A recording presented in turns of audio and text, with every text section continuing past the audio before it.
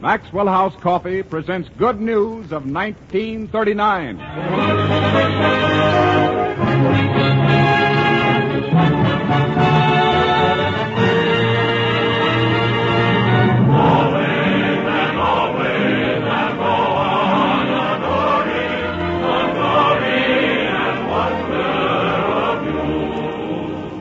The makers of Maxwell House Coffee welcome you to another hour of entertainment brought to you from the Metro-Goldwyn-Mayer studios in Hollywood. Tonight our program features Lionel Barrymore, Dew Ayers, Eleanor Powell, Alan Jones, and Fanny Bryce and Hanley Stafford, Frank Morgan, Francis Wallace, famed football authority, and Meredith Wilson and his orchestra. And here's your host for the evening, Robert Young.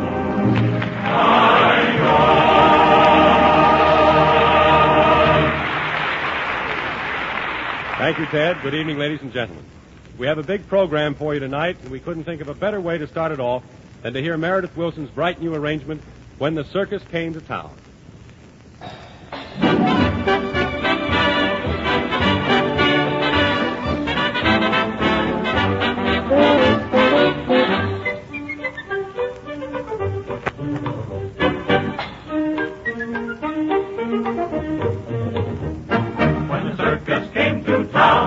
All the clowns were tumbling down. The tiger roared, the lion applauded, and the man in back yelled, "Peanuts, lemonade, popcorn, crackers, and fries in each and every crack." Oh, the monkey got away, grabbed a man by his toupee. The old folks smiled, the kids went wild, and the man in back yelled, "Peanuts, lemonade, popcorn, crackers, and fries in each and every crack." The acrobats gave us a fright. You closed your eyes and held me tight. When someone laughed, we turned to see. The crowd was laughing at you and me, but we didn't even care when they all began to stare. We hugged and squeezed, the elephant sneezed, and the man in back yelled, "Peanuts, lemonade, popcorn, crackers, and fries in each and every crack." Hey, Rube! Run for your life! The tiger's loose! Peek-a-boon has cooked our goose. Look out! He's let the tiger loose!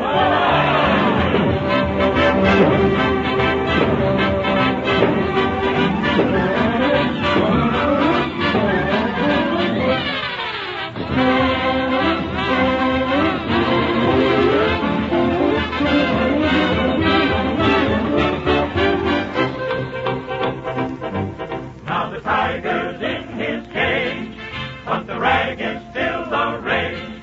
He's in his place with a smile on his face, while the man in back yells, "Peanuts, lemonade, and popcorn, crackers, and fries in each and every crack."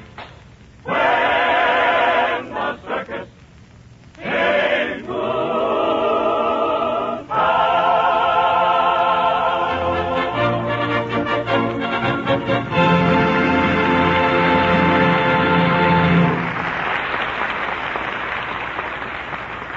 That was certainly good, Meredith.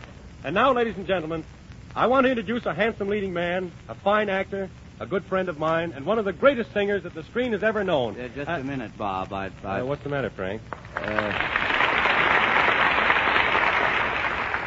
What's the matter? I can't sing tonight. Me. Reggie Tom and Oh, no, I can't. I see what you mean. Yeah. But what makes you think I'm talking about you? Well, as the French say, je pense d'un je sois. Well, that doesn't fit, but it's good. Listen, loudmouth, I'm in stables. Oh, working a partner in the program, eh? You stable are shrewd finaglers. Well, there's no finagling about it. Alan and I will be great in this program. Together we'll give it a certain air. Certainly. Yes. I knew there was something.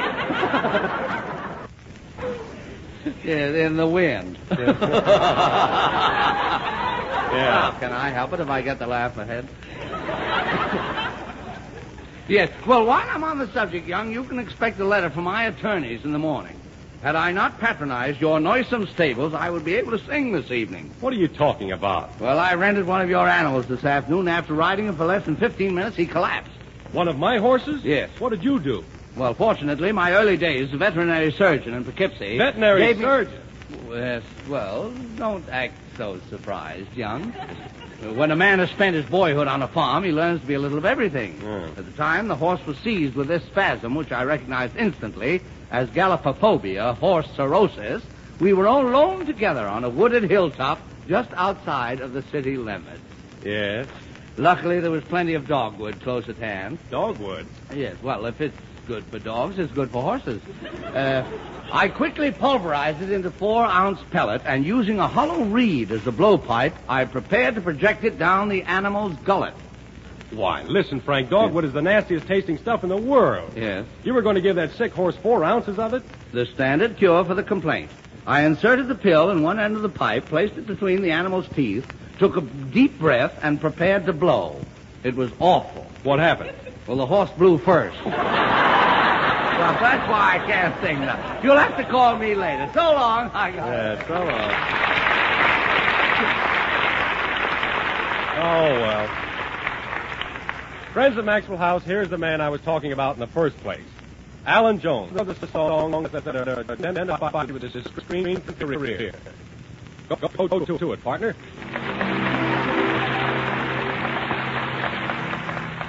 I have an ear for music and I have an eye for a maid. I like a pretty girlie with each pretty tune that's played. A pretty girl is like a melody that haunts you night and day. She will leave you and then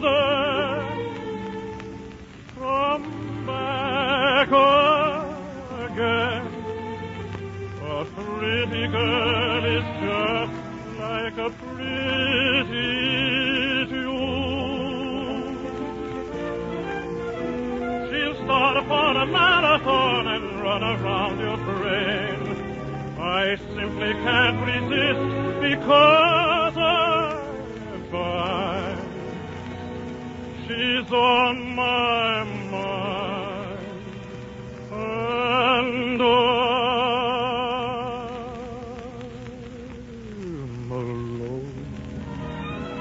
I'm alone with a sky of romance above, alone on a night that was made for love. There'll be music in my heart, I know, the day she comes along.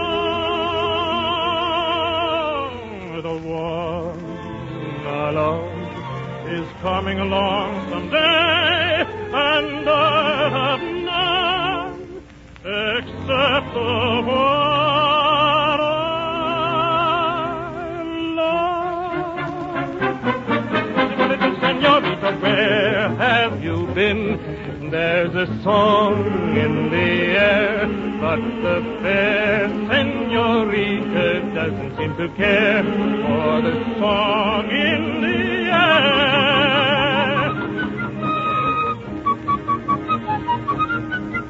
But try as she may, in her voice there's a flaw, and all that a lady can say. There's a song in the air, but the fair senorita doesn't seem to care. Senorita, don't be sweet and not so sweet as a mosquito, but so sweet like my chiquita, you're the one for me.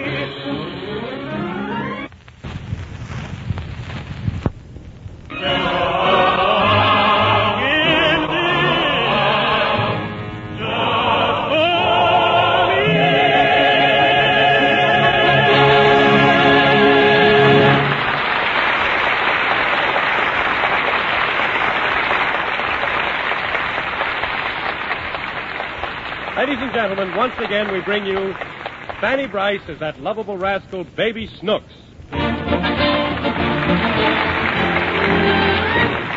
Tonight, Daddy, played by Hanley Stafford, is faced with a new problem.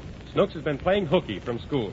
Right now, Daddy and Mother are talking over the situation calmly. Listen. That kid'll drive me crazy. Where is the little forger?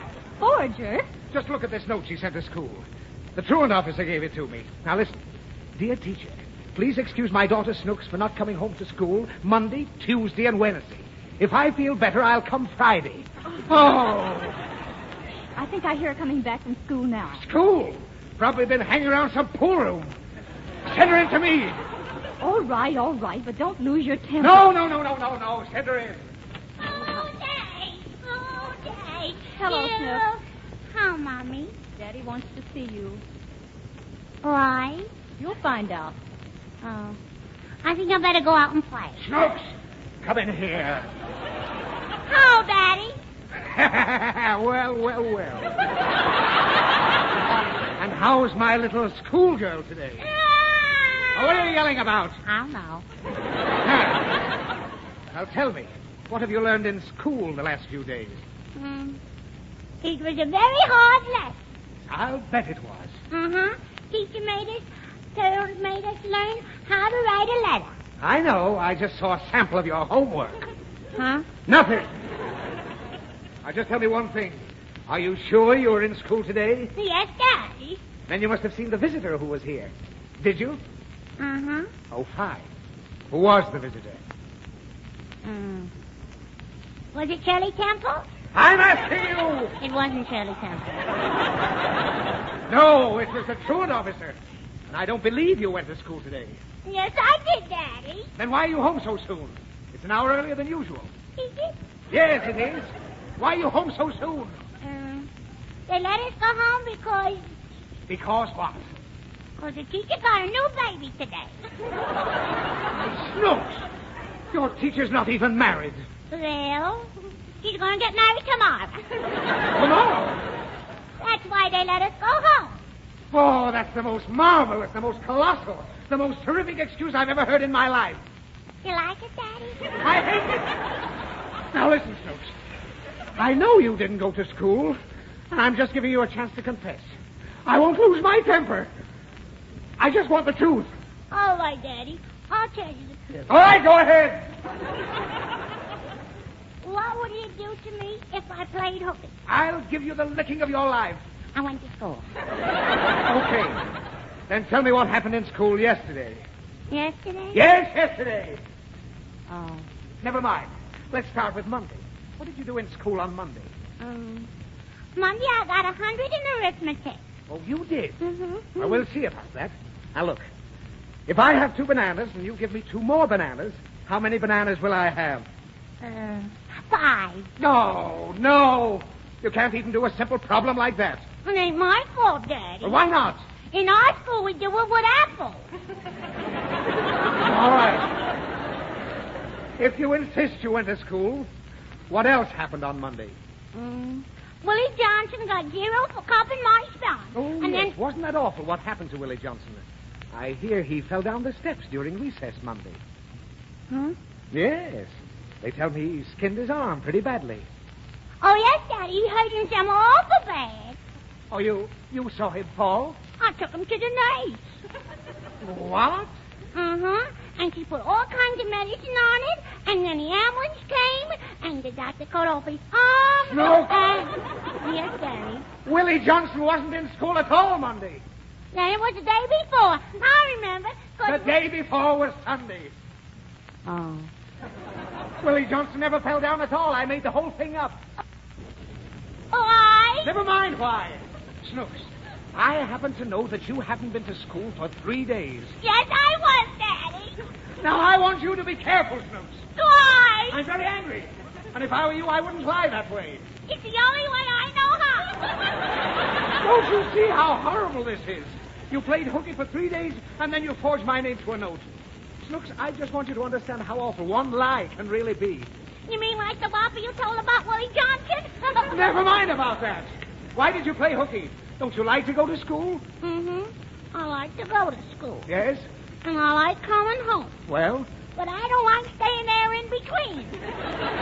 Oh, Snooks, why are you such a naughty girl? Don't you want to go to heaven? No, I want to go with you, Daddy. Now, look here. I want to tell you something.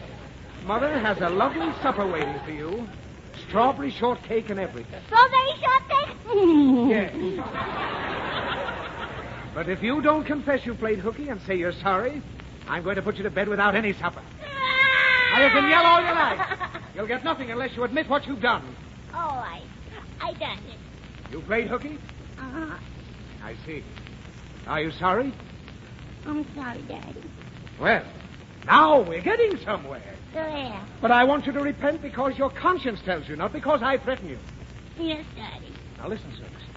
There's an old saying that confession is good for the soul. And as long as I'm sure you've gained spiritually by this experience, I'll be satisfied. Now, don't you feel better way down deep inside of you? No, but I will in a minute. Why? Because I'm going to get some strawberry shortcake. Oh, you little...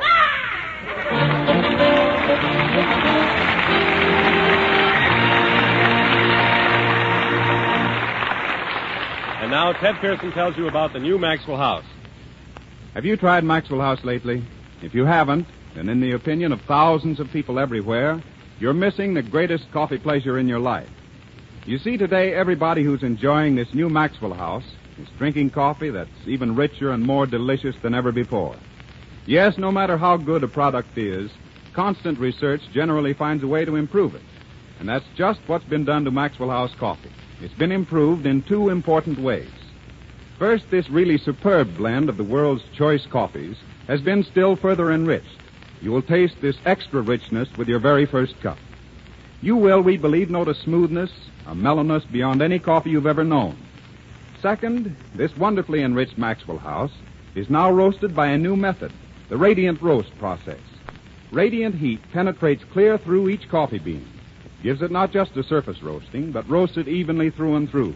There's no under-roasting on the inside, no parching on the outside.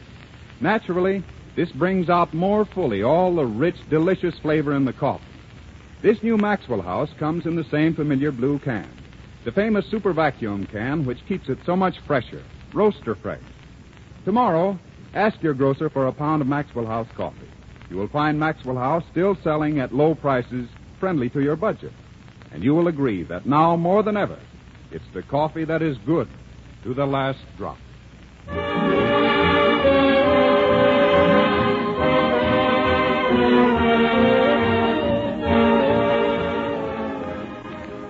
Recognize that music, ladies and gentlemen? Rosalie. And when you hear that music, you must instantly think of that electric personality, that brilliant performer who contributed so much to Rosalie. The world's finest dancer. Wait a minute, Bob. Oh, what do you want now, Morgan? I can't dance tonight. Oh, please, Frank. It happens I'm talking about a young lady named Eleanor Powell. We've decided to let her dance tonight instead of you. Oh, well, I'm glad you were able to find such a good substitute. I'll watch her do a number and perhaps be able to give her a few hints on technique later. Yeah. Ladies and gentlemen, Miss Eleanor Powell. Oh, Bob. I'm glad to see you, Eleanor, and I think it's very nice of you to drop in and give our program a little extra rhythm. What kind of dance are you going to do? Well, I've been experimenting with some steps for my new picture, Honolulu. Oh, something Hawaiian. No, it's a waltz, but it's not like a waltz, Clark. It's attempts to apply modern rhythm to the waltz. Like this.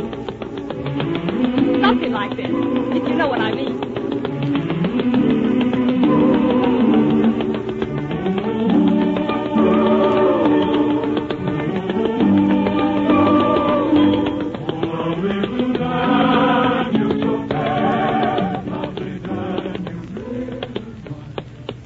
I think I get the idea. That was very nice, Eleanor. But I wish you'd do that dance I saw you rehearsing on the soundstage the other day. You know, the fast one. You really want that one? You bet. Ladies and gentlemen, this dance that Miss Powell does is about the fastest thing I ever heard coming out of tap shoes. Just to show you what I mean, say, sound man, let's have that machine gun effect. No. Something faster than that. How about a riveting machine? Nah, still not fast enough. Eleanor, you show the people what I mean. Give us that Limehouse Blues number.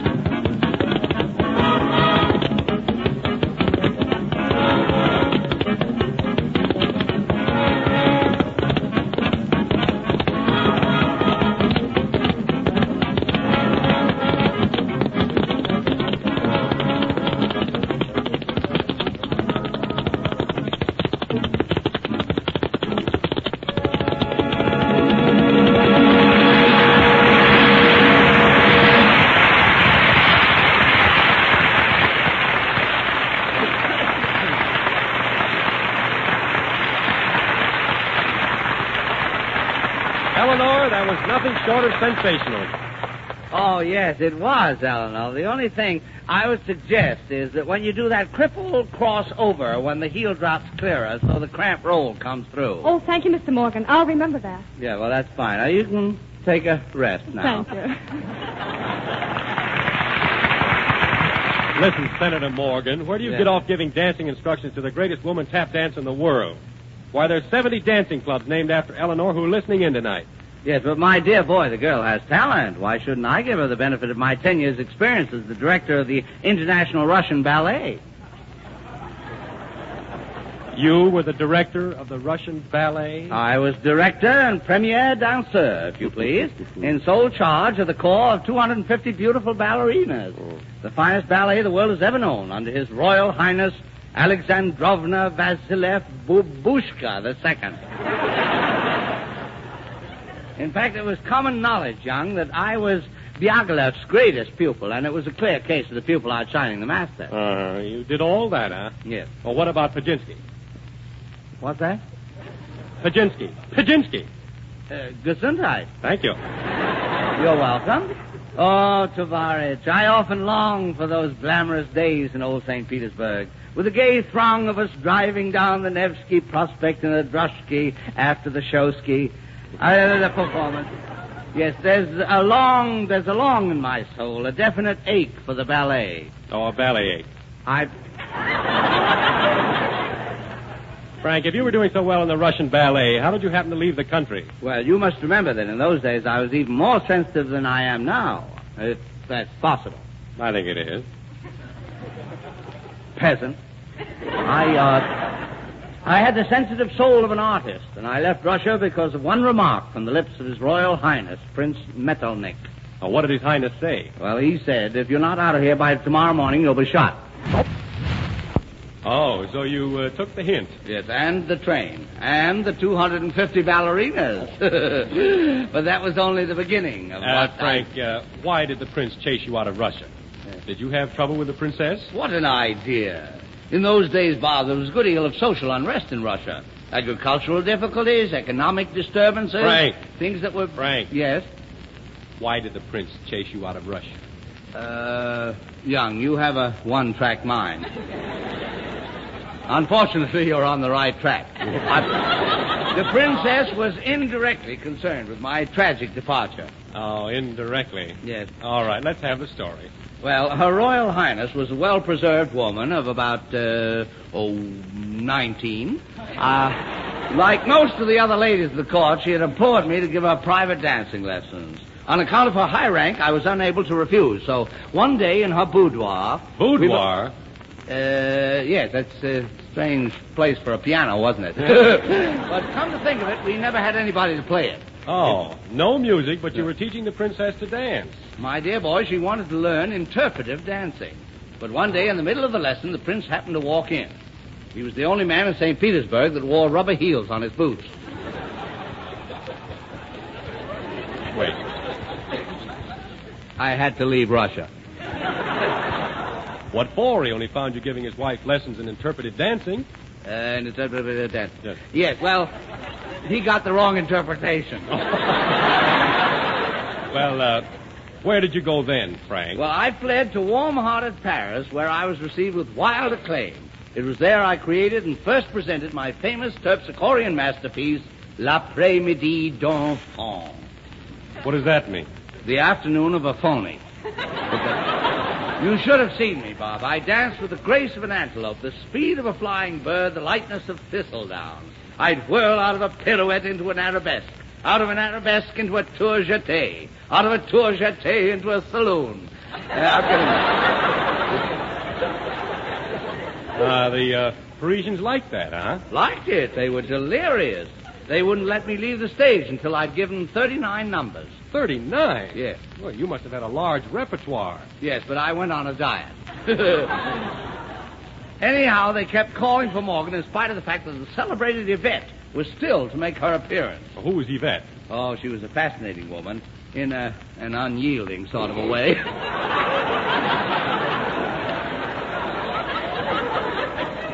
I think her mother was frightened by a Frigidaire. Anyway, there there she stood, tapping her feet impatiently in the wings while I took encore after encore. Finally, I begged off. The orchestra struck up Yvette's first number, and poof, the electrician fainted. Yeah. But I leapt to the switchboard myself as she danced onto the stage. My natural instinct for color led me to perfect lighting combinations, which made her number a sensation. Well, that was quick thinking, Frank. Oh, yes. At the conclusion of her first number, I plunged the stage into darkness so Yvette could make a quick change of costume. The orchestra was already playing the introduction when she suddenly called for her tights. Instantly, pandemonium reigned. Why? I thought she said light.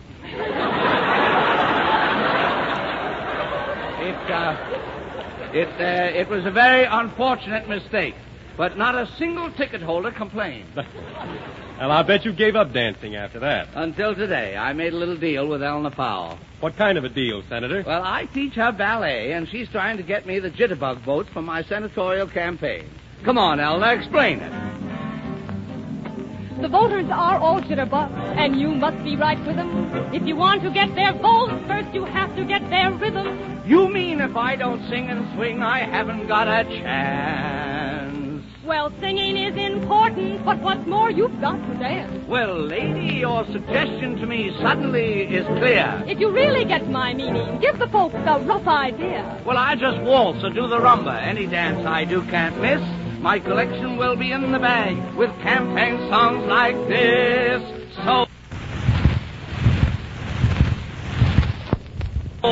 dance up to the ballot box and cast your vote for me. From Maine to Tennessee, it's Morgan. Put the tap dance on the map and spread the word around. A new swing king's been found, and it's Morgan. My friends, when I'm elected, I will change the laws around. I promise bigger, Big Apple. How's about trucking on down? Dance up to the ballot box and cast your vote for me. We'll have a jubilee for Morgan.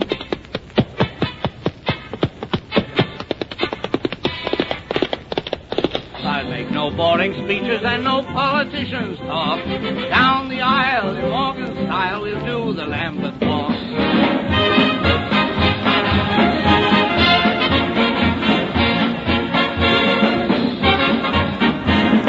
When I get to Washington, I'll live up to my rep. We'll start the whole world dancing, and we'll swing along with pep.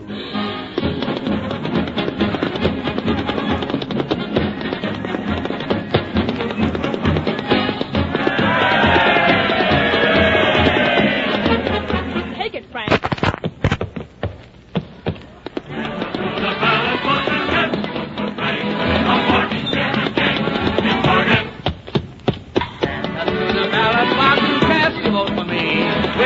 Jubilee for Morgan. To the ballot box and sing.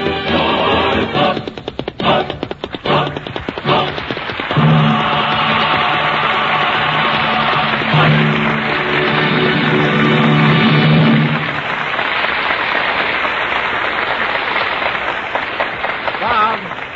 Bob, it's the halfway mark. Oh, yes. Now for that pleasant custom, the moment of relaxation over a steaming, fragrant cup of Maxwell House coffee. You know something, Ted? What's that? For a long time now, we've always invited our friends listening in to keep us company with a cup of Maxwell House coffee. I wonder how many people actually do. Well, I don't know, Bob, but I'd like to ask all our friends to join us right now in a friendly cup of the new Maxwell House. That's a good idea, Ted, and we'll ask Meredith to pour out some music to go along with it. We now pause briefly for station identification.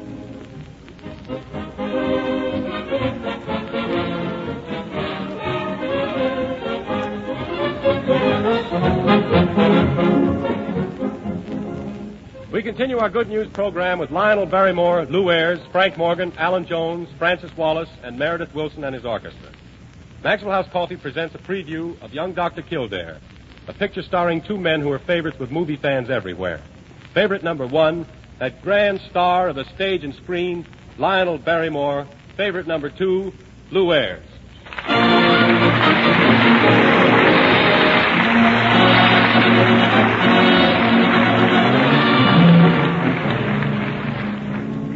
Young Dr. Kildare is the dramatic story of the son of a country doctor who returns home from medical school.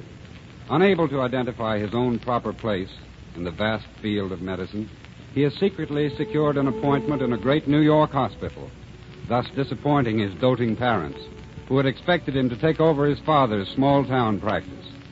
Off to New York he goes, leaving empty hearts behind him.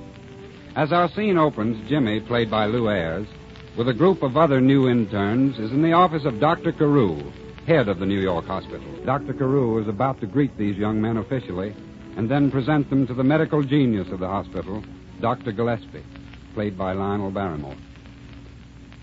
The new interns, Dr. Carew. Oh, yes, the new intern. Good morning.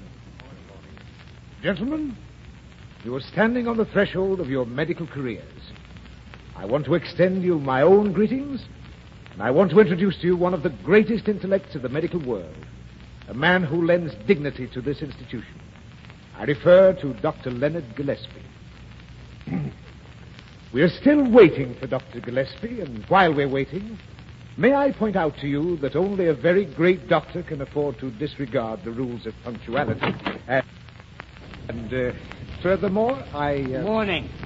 Before you go any further about punctuality, Carew, will you tell me what disease is ever cured? Never mind. What are these? Some very learned young interns.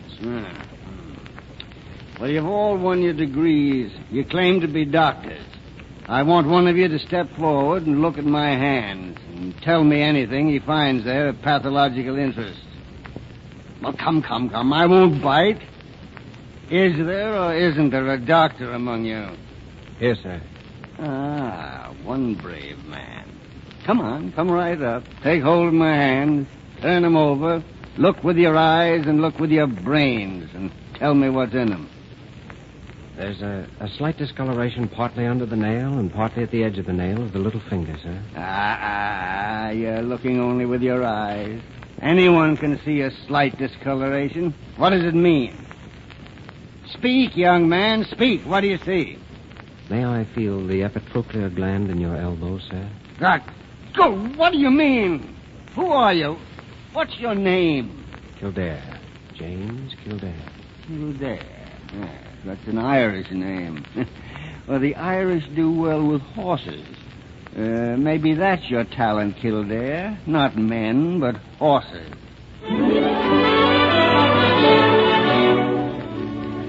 A short time later, Jimmy is summoned to the great Gillespie's office.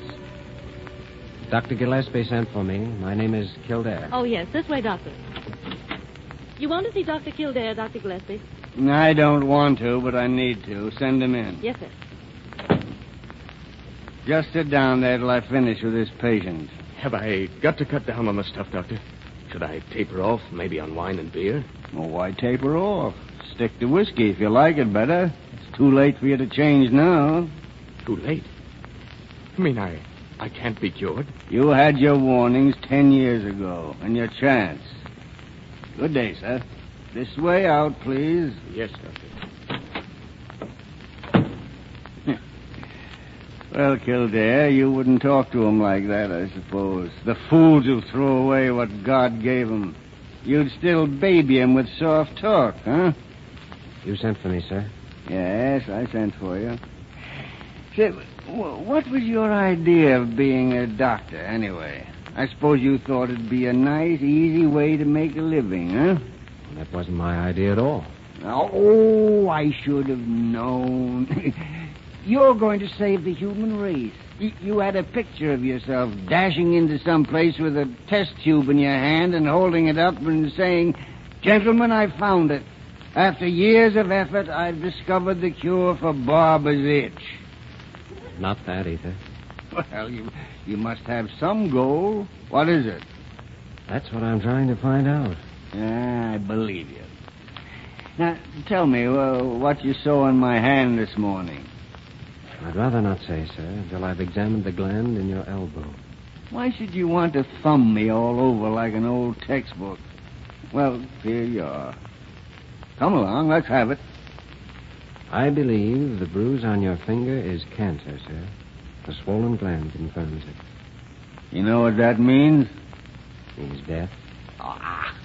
What kind of a diagnosis is that? We all have to die. You can look at a newborn baby and say death, and sooner or later you'll be right. But death has no meaning until someone answers the question, how soon? Well, answer me. How soon? Maybe 10 years. Maybe. Ah, don't lie to me. Have the courage of your guesses if you've got nothing else. With luck, you have 1 year. Where's your proof?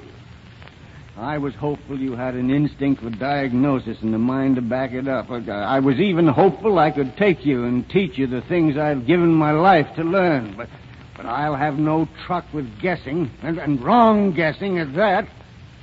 Get out. Go on, get out. Yes, sir. Where's the next patient? I haven't got any time to waste.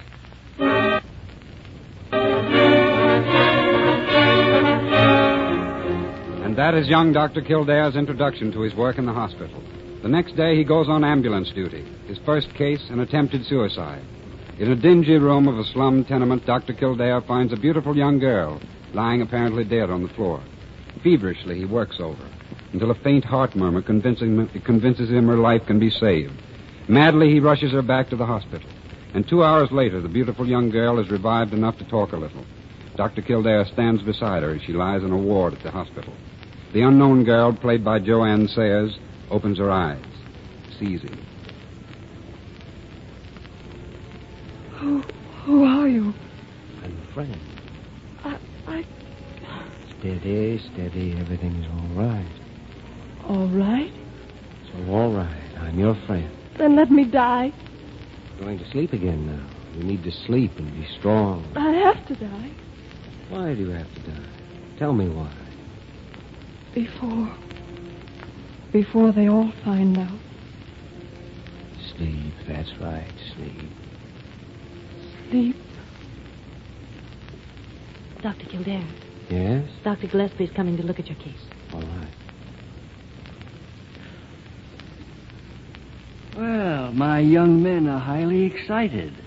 They tell me you've a very attractive young lady here. Now that you're bringing the dead to life, well, she'll live, all right. For once, my young men were right. I never saw anything more lovely, nor anything stranger than a young doctor who has no eye to see it. Or have you noticed it? Well, yes, she is, isn't she? Well, since you didn't notice her beauty, what have you noticed about her? Her height, weight, approximate age, general physical condition, and a few other details. Young Dr. Kildare, what's her name? Identity unknown, Dr. Gillespie. Well, that's unimportant. The thing is, what made her do it? It wasn't money. The fur piece we found in her room, the nurse tells me, is sable. You're trying to tell me she ran away from a well-to-do, happy home to commit suicide in a cheap rooming house? That's my idea, sir. I suppose then you've decided her mind is unsettled and you're going to send her to a psychopathic ward. I think not, sir. Ah, you think not, huh? Well, then what is your theory about her? She's simply afraid. What's she afraid of? I don't know, sir. He doesn't know, huh? Well, perhaps you have an instinctive feeling about the case. Perhaps I have, sir. Yeah, what fools we'd be with our laughter if we turned out to be right in the end. You want it on the ambulance at once, Dr. Kildare. Right away. Oh, nurse, she's not a mental case. Just put a screen around her and let her sleep. Yes, doctor. Oh, quick, bring me a tourniquet. She's trying to do it again. Please, bring me The mysterious girl has tried suicide again. Dr. Kildare manages to get from her in strictest confidence some inkling of her difficulties. But before he is able to clear up the case completely, it is discovered that the girl is the daughter of multimillionaire Chandler, and the case is turned over to a famous psychiatrist who fails to cure Barbara Chandler of what he decides to be insanity. Still, Dr. Kildare refuses to betray her confidence, for fear the information may only add conviction to the theory that she is mentally unbalanced. As a result, he is summoned by Dr. Carew for a private conference. Kildare, I blame this entire situation entirely upon your refusal to tell us what Miss Chandler said. I asked you to let me see her first. You can see now how important it is that you tell us, can't you? I'm sorry, I can't. You realize the consequences of refusing to obey my orders? This is one time when I can't obey them. Let's see. Your father's a doctor, isn't he? Yes, he's a country doctor, and a fine one. Is your mother living? Listen, Dr. Carew, my mother is alive. She and my father are very proud of me. They're watching everything that happens to me, and it would break their hearts if anything went wrong with my career here. I know that. But still, I'm not going to tell you what Miss Chandler said to me. Operator, this is Dr. Carew. My office, please. Dr. Carew speaking. Notify all departments. Dr. Kildare is suspended from duty until further orders.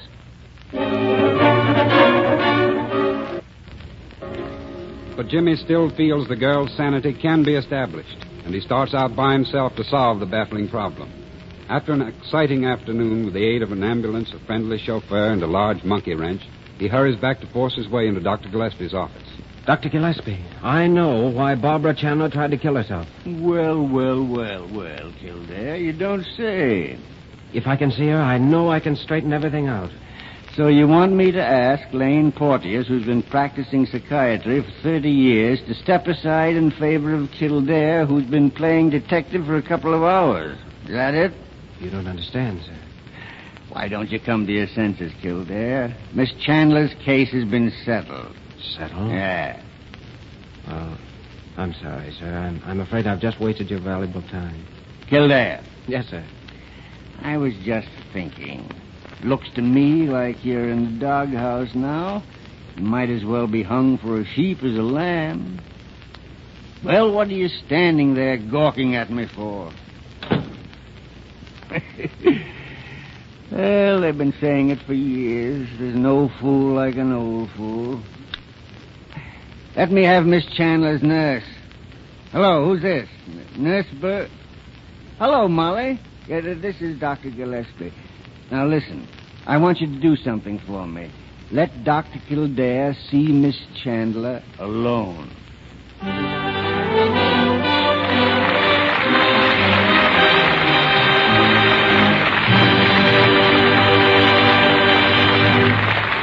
And so sage old Dr. Gillespie sees in young Dr. Kildare that spark of courage which sets him apart from the others. Two great characters, the old doctor and the young one, and a situation that tests them to the final minutes of the story. Thank you and congratulations, Mr. Barrymore, and the same to you, Lou Ayres. Ladies and gentlemen, you have just heard several scenes from young Dr. Kildare, the first picture in a new series which will star Lionel Barrymore as Dr. Gillespie and Lou Ayres as young Dr. Kildare. To be produced by Metro-Goldwyn-Mayer Studio, the same studios that have brought you the amazing, successful series Judge Hardy's Family. But Bob, you've forgotten a lot of things. The great comedy supplied by Nat Pendleton, and the fine work of Jo Ann Sayers as Barbara, and Lynn Carver as the girl back home, and Truman Bradley, and a salute to Harry Bouquet, the director, and the producer, Lou Ostro, for a fine job. And a salute to you, Lionel. And may I tell you how much I've always wanted to play in a picture with you. Ah, you young whippersnapper. So don't any of you miss the first of young Dr. Kildare's series when it plays your favorite theater very soon. Now we're going to hear from Mrs. Jones' favorite boy, the pal of my stable days, Alan Jones. This time he's going to sing The Song Is You.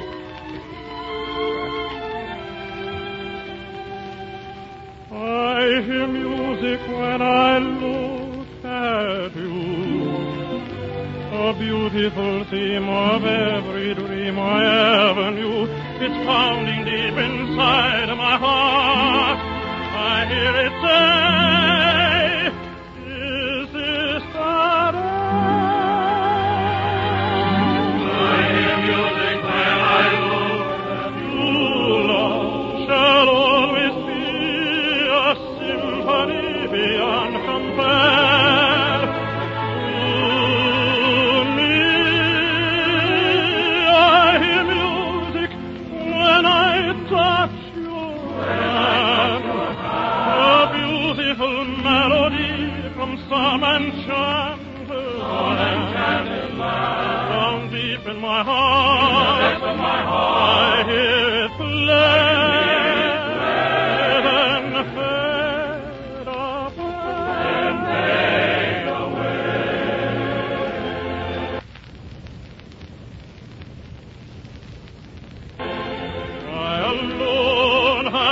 This lovely strain, I alone have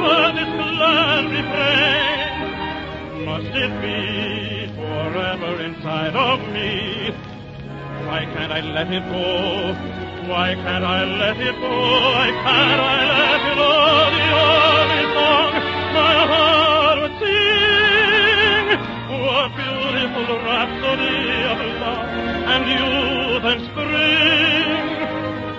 The music is sweet. The words are true.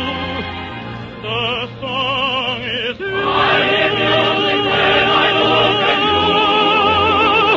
What a beautiful theme of every dream I ever knew.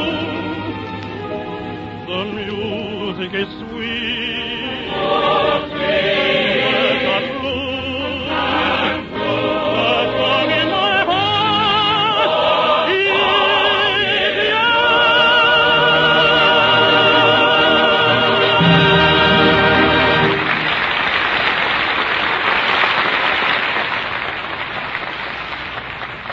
Here's another of those popular good news satires. This one is titled, If Men Gave Charity Bazaars as Women Do. Frank Morgan and Bob Young are just entering the club rooms of the Gentlemen's Educational and Poker Club, where the bazaar is to be held. Well, Morgan, I suppose you'll win prizes again for your wonderful cooking. You always do with these bazaars. Well, yes, you remember last year I won first prize for the best pickle? Oh, if I could only cook like you, I'd be the envy of every man in our neighborhood. Well, you mustn't forget, I was on the recipe squad at USC. Remind me one of these days. I'll give you my recipe for cauliflower peach herring parfaits. You've never eaten anything quite so zestful, tangy, tasty. Uh-huh. Oh, hello there, you two, Morgan and Young. How are you? Well, will you just looky who's here, Alan Jones. Why, Jonesy, where have you been? Lately?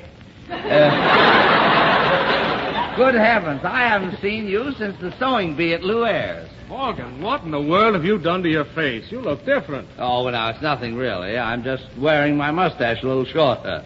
Adrian says it's all the thing this year. Well, I guess the small mustache is all right, but only if you smoke a big pipe. Don't you just hate to see a man with a small mustache smoking a small pipe? It looks so, well, sort of skimpy. Say, what do you fellas think of Handy Stafford's mustache? Stafford's mustache? Oh, don't make me laugh, Jones. Do you mean that football brush he has over his upper lip? What's football got to do with it? 11 on each side. You're right, Morgan. I've seen more hair on a piece of bacon. Oh, say, Morgan, are you going to raffle off kisses at this bazaar? I should say not. No more kiss raffling for me. Not after what happened last time. You mean at our bazaar for the benefit of the Wandering Sailor's Rest? Yes, that's the time. Well, I was raffling off kisses for $10 apiece, and Meredith Wilson was over in a corner bootlegging them for $2.50. Oh, don't look now, fellas, but here comes Wilson, and will you look at that new suit? I guess his wife finally got a raise. Well, it's about time he got a new suit. If he wore that blue tweed outfit again, it would probably break off at the elbows.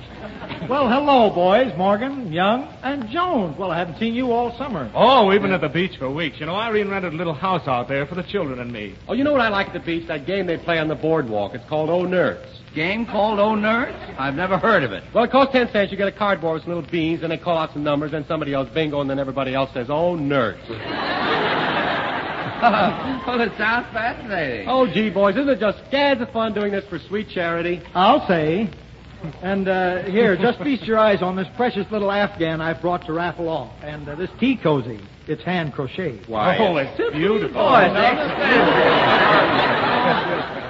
Wilson, don't tell us that you crocheted that yourself. No, Papa did it for me. Oh. He's one of the charter members of the Young Men's Crocheting, Knitting, Tatting Association. Why, he's champion in the knitting division. 40 rows an hour and never drops a stitch. Does he knit one, purl two method? No. He uses the overcast, drop one, pick up three, in and out weave. You know my Uncle Felix, the one who's a butcher? Well, he's like that. So handy with a needle. Even when he's sewing up a fowl, he hem stitches it. What did you bring, Jones? For the bazaar, I mean. Well, I've been slaving over a hot stove all morning, and I've made the most delicious, non-sinkable cruller. I baked a lovely cake. You baked a cake? Why, certainly. Well, who helped you to lift it out of the oven? I say... I'm a wonderful cook. Just look at this beautiful 3-layer sponge cake. What is that frosting, meringue? No, that's ungentine. Yes, the cake got burnt a little on the top. Oh, that's a fine thing. Bringing a sunburned cake to the bazaar. Well, I'll have to be getting over to my booth and setting up before the evening crowd starts coming. But, say, before I forget, remember the rummage sale next Saturday, boys. Rummage sale? What should I bring? Oh, you know, any old thing you have lying around the house. Good. I'll bring my brother-in-law. Oh, you funny man. By the way, fellows, I guess you'll all think me stupid or something, but this bazaar tonight, what's going to happen to all the money we make? It's for charity, you silly boy. Yes, I know, but what charity? Well, it's for you. Oh, you tell them, Young. Well, we've been reading about conditions all over the world, so we've appointed Morgan to go on a goodwill tour of Bermuda, and the money will go for his expenses. Bermuda? Yes, that's... Well, say, there's no trouble in Bermuda. I know, but this trip will do me so much good. Oh, hey, I want my cake.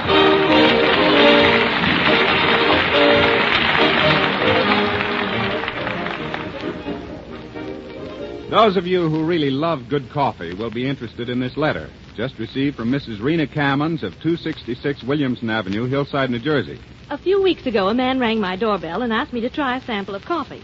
I protested, saying that I was a Maxwell House user, that I was perfectly satisfied with it. However, he told me that I was under no obligation to buy. He just wanted my opinion. Well, several days later, he called again. I told him that the coffee couldn't compare with Maxwell House coffee in flavor, that I'd tried different brands of coffee until I discovered Maxwell House. And from now on, that was the only brand I'd use. Then he said that Maxwell House coffee sure must be good, because I was about the 10th person on our block that had told him the same story. Well, that really tickled me, and I thought you might like to know about it. Mrs. Cammons' opinion about Maxwell House coffee is worth consideration. She's tried other brands and compared the flavor. If you like a cup of coffee that is richer in body, smooth, mellow, richer in flavor, then why don't you try the new improved Maxwell House? You see, this already superb blend of the world's choice coffees has now been even further enriched. And then a new method of roasting called Radiant Roast brings out even more the rich, delicious flavor of these superb coffees. And of course, please remember the new Maxwell House comes in 2 correct grinds. If you use the drip method of making coffee, the special drip grind Maxwell House will give you coffee uniformly rich and clear in every type of drip or glass coffee maker. For perfect results by the percolator or boiled method, you'll choose the regular grind Maxwell House. Ask your grocer for a pound of the new and improved Maxwell House tomorrow. You'll be pleased by the ohs and ahs that come from your family's complete satisfaction with a truly grand cup of coffee.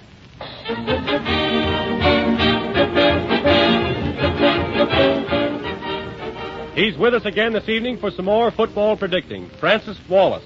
Frank, here's a list of the 20 toughest games of the week and a lot of honeys. Ready? Well, ready as I ever will be for this week's babies. I'm catching a train for the East, Bob, so let's go. Well, before you start East, how about California and UCLA? University of California at Berkeley. Pittsburgh and Wisconsin. Pitt. Minnesota, Michigan. Minnesota. And the Southern Natural, Alabama and Tennessee. Alabama. Tulane and Rice. Tulane. Texas A&M and Texas Christian. Texas Christian. Okay, Frank, here's a nice soft one. Indiana and Nebraska. A soft one, eh? Well, Nebraska. Fordham, Purdue. Fordham. Ohio State, Northwestern. Northwestern. Columbia, Colgate. Sid Luckman, Lou Little, and Columbia. Notre Dame and Illinois. Well, I'll go along with my Notre Dame boys. Holy Cross, Carnegie. Holy Cross. Pennsylvania, Princeton. Pennsylvania. Navy, Yale. Navy. Army, Harvard. Army. Brown, Dartmouth. Dartmouth. Cornell, Syracuse. Cornell. Mississippi, Vanderbilt. Old Mississippi. Oregon, Stanford. Oregon. Duke, Georgia Tech.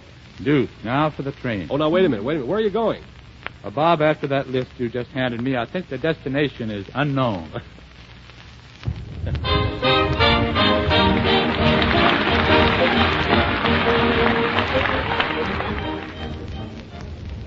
Tonight, we inaugurate a new series in the MGM Concert Hall. For more than a year now, Meredith Wilson has chosen the music for the concert hall just as he has for the rest of our program. But now he's going to try an experiment in public participation. He's asking people in different walks of life this question. If all the music in the world were suddenly destroyed, and you could choose just one composition to hear again and preserve, what piece of music would you select? Tonight's choice, the first in this new series, was made by an elevator operator who is employed here in Los Angeles. His name is Fred Rafter, and the piece of music he wants Meredith to play is the familiar hymn, O Come All Ye Faithful, or Ades Fidelis. Meredith, Alan Jones, and the chorus.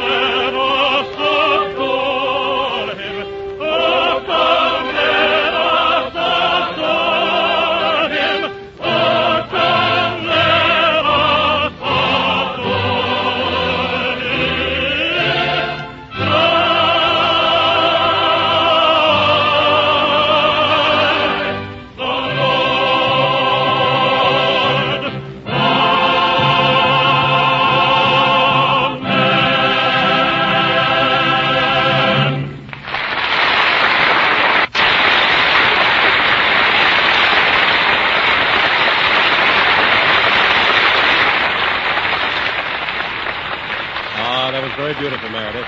And I think Mr. Rafter made an excellent choice. And I know you'll all look forward to hearing next week's selection. And friends of Maxwell House, beginning next week, we're planning a succession of star-studded shows, the like of which, we believe, have never before reached the air lanes. The stars of the motion picture and radio worlds will be here to entertain you, starting next week with that lovely star of stars, Joan Crawford. Miss Crawford will present a powerful drama written especially for her. Other guests will be Billy Burke, sweet little Judy Garland, and all the regulars, Fanny Bryce, Hanley Stafford, Frank Morgan, yours truly, and Meredith Wilson and his orchestra. As another special feature, we will present Joan Crawford, Billy Burke, and Fanny Bryce in a satire entitled, If Women Went on Hunting Trips as Men Do. Don't miss it. Be on hand yourself and tell your friends about it.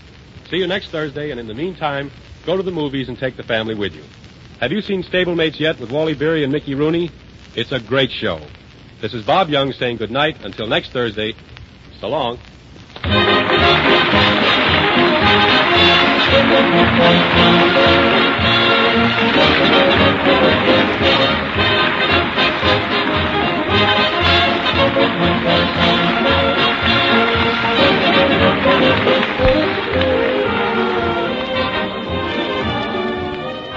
This is Ted Pearson saying good night and good luck for the makers of Maxwell House, the coffee that's always good to the last drop. This is the National Broadcasting Company.